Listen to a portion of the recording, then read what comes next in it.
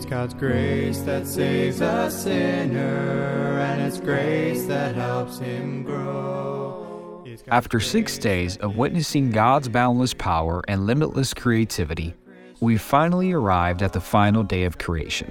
But on this day, God rested from all his work which he had made. Let's listen in with Pastor John Wilkerson to receive the eternal truth of this future rest. Hello, friends, and welcome to Grace to Grow podcast. We're certainly glad to be able to share these moments with you, and thank you very much for tuning in to this particular time. We're going to study the Word of God. We've been studying the book of Genesis, where it all begins, the book of beginnings, where God started the human race with Adam and Eve, and how he started the Hebrew race in chapter 12 with Abraham and Sarai. I'm glad to be able to share the days of creation. We have gone over that, and we see the parallel between the days of creation and the Christian life. The Bible says, if any man be in Christ, he is a new creature. Old things are passed away. Behold, all things are become new. And yet, when he made the world, the Bible says the earth was empty, it was void, and is without shape. And that's kind of how we are. We're created by God, but in our original state without God, we are empty. We are without purpose. And certainly, we are in darkness. And the Bible tells us, but two things happened. The Spirit of God moved upon the face of the waters, and the Lord God said. And that's what happens to an individual. When they get saved, the Holy Spirit of God moves and brings conviction. The Word of God is spoken, and the light comes on. Day number one, the day of salvation. Day number two is he takes the waters and divides the waters from the waters and creates a day of separation. There should be distance. Christians are not perfect, but they should be distinctively different, and certainly coming out from the world, being separated from the world system, and not conformed to this world, but be transformed by the renewing of your mind.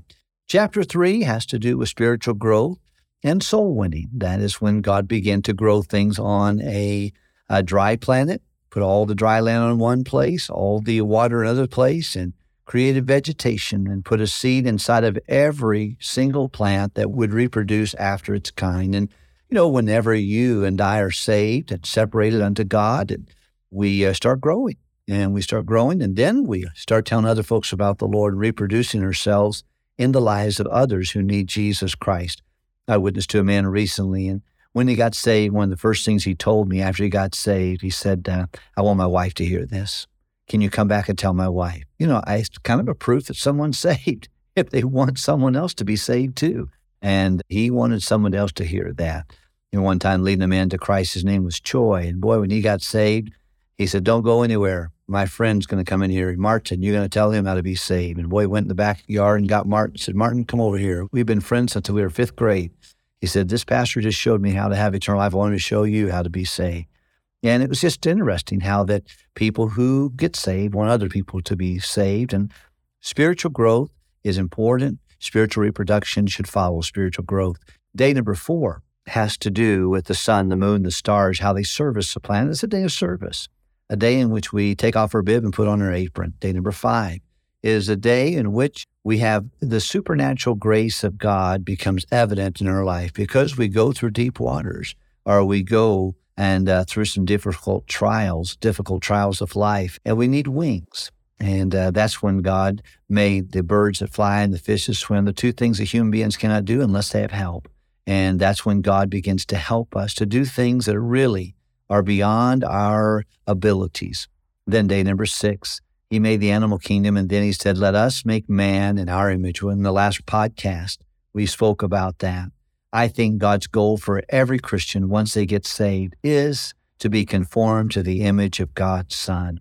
And that's what he wants for us. Romans chapter 8 and verse number 28 and 29 tells us that that's what he wants for us. He wants to be conformed to the image of his Son. I think Ephesians chapter 4, one of the reasons God gave us pastors and teachers and evangelists is so that we could be mature and perfected in the work of the Lord to edify the body of Christ. So we be henceforth no more children tossed to and fro, but we would grow up into the stature of the fullness of Christ.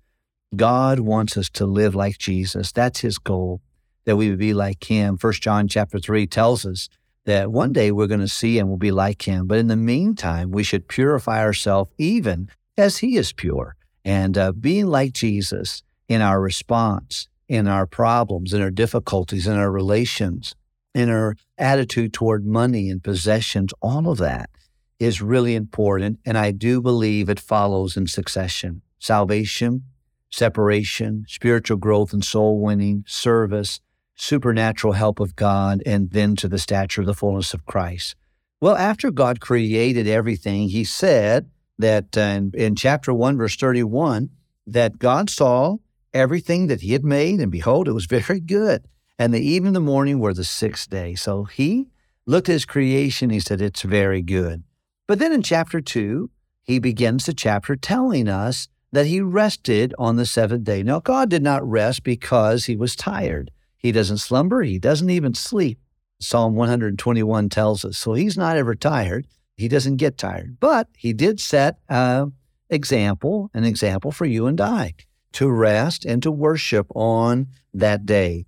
Thus the heavens and the earth were finished, and all the host of them.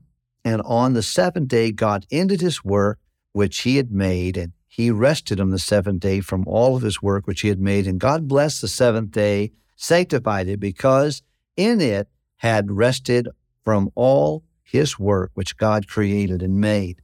I think the Sabbath day represents an eternal Sabbath rest. It is something that God is looking forward to, and quite frankly, the longer I live in this world, I'm looking forward to it too. I'm looking forward to the day in which we will spend our eternity with God.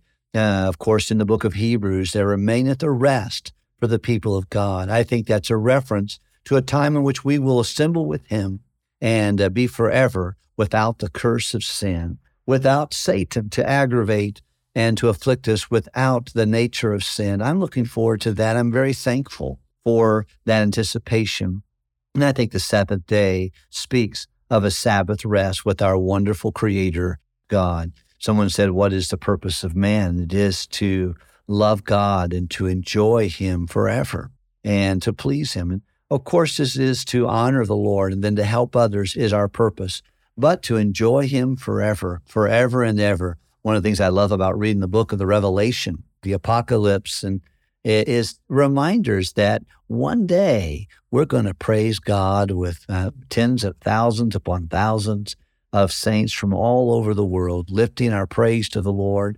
And I know that heaven and eternity is not just standing around singing, but I do think that that's going to be part of it. And I think that God has a plan for the ages, and it includes you. He wants you to rest with him and enjoy his presence forever. That is the seventh day, a Sabbath rest with God's people. I hope you've enjoyed this study. I've enjoyed it. I'm very thankful when I think about the wisdom of God. And if any man be in Christ, he is a new creature. How are you doing, friend? Are you allowing the work of the Holy Spirit to develop and walk you through the days of creation? Are you saved? If you're listening today and you're not sure if you died, you go to heaven, you're not sure that you have been born into God's family, you're going to leave this world either with your sin or with God's Son. There's no other option. And you want to make sure that you have Jesus Christ. The Bible says, he that hath the Son hath life. I was witnessing to a precious lady just this last week. And at the end of the time, she's the one who provoked me to talk to her. I was so glad. I said, could I just share it with you what the Bible says? And by the way, always be ready to give an answer to any man who asketh a reason for the hope that's in you. Now, I'm not saying they always receive it. This particular girl, at the end of it, she says, you know what? You've helped me. You've answered a lot of questions, but I cannot, in my wildest imagination, believe that everybody is going to be aware of that truth one day. And, I think the Bible tells us that God is that light which lighteth every man that cometh into the world. I disagree with her. The Bible says the whole world will be without excuse. So nobody will go to hell without Christ, without an opportunity to have put their faith in Christ. God knows the heart, and he's the God of all earth, and he will only do that which is just and right. However, the power of the gospel is something all of us ought to be persuaded in. If you're not saved, come to Jesus. You can even contact us. We'd love to hear from you. We'd like to help you understand the gospel of Jesus Christ. If you are saved, well, then separate to God. Spiritually grow. Fall in love with your Bible. Make sure you work on the discipline of prayer and communication with God. Reach others with the gospel. Be faithful to serve in your local church. That's the best place to serve. And then I would encourage you to make sure that you trust the Lord in seasons of difficulties, lean upon His grace, realize our desperate need and our dependence upon the Lord and the grace of God. Grow in grace and the knowledge of our Lord and Savior Jesus Christ, and allow Him to develop the Christ-like characters that were in His Son, in you and in me. And then anticipate a Sabbath rest with the God who loves us and made us. Thank you for tuning in. I pray the Lord will bless you and give you a wonderful, wonderful day in Jesus. It's God's grace that saves us sinners. Dear friends, God desires so much to be with us that He's prepared a way for an eternal rest with Him. What a beautiful thought that we can have a friend like Jesus for all of eternity. If you don't know where your soul will rest when this life ends, we urge you to believe in Christ through faith and place your trust in Him. The Creator of all will welcome you with open arms, and He desires to dwell with you for eternity. If this podcast has been a blessing to you, please share with friends. Have a great day in Jesus.